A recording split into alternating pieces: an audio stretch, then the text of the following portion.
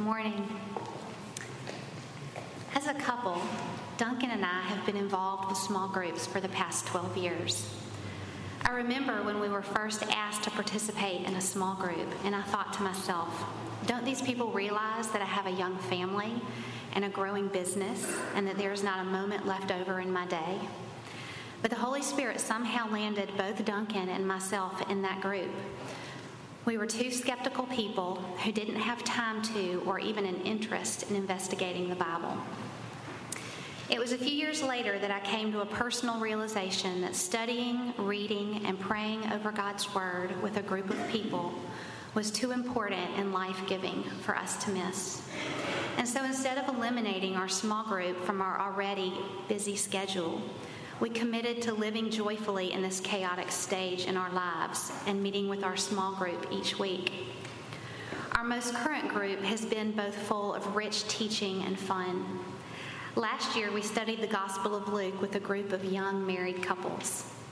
It is always slightly awkward, those first few meetings where folks are getting to know one another. But as the weeks progressed, the chemistry in our group began to grow, and we began to become more like a small family in Christ. I had heard that the teacher often benefits the most because of the time spent in study, preparation, and prayer. That has certainly been the case with Duncan and myself. We teach as a team, and we prepare separately, but one of the highlights of my weekend is for us to spend time together on Sunday going over the passages, wading through those hard questions, and discussing this Jesus Christ who is very bold in his claims of deity, and having the opportunity as a couple to take our relationship to a deeper level besides the logistics of everyday life.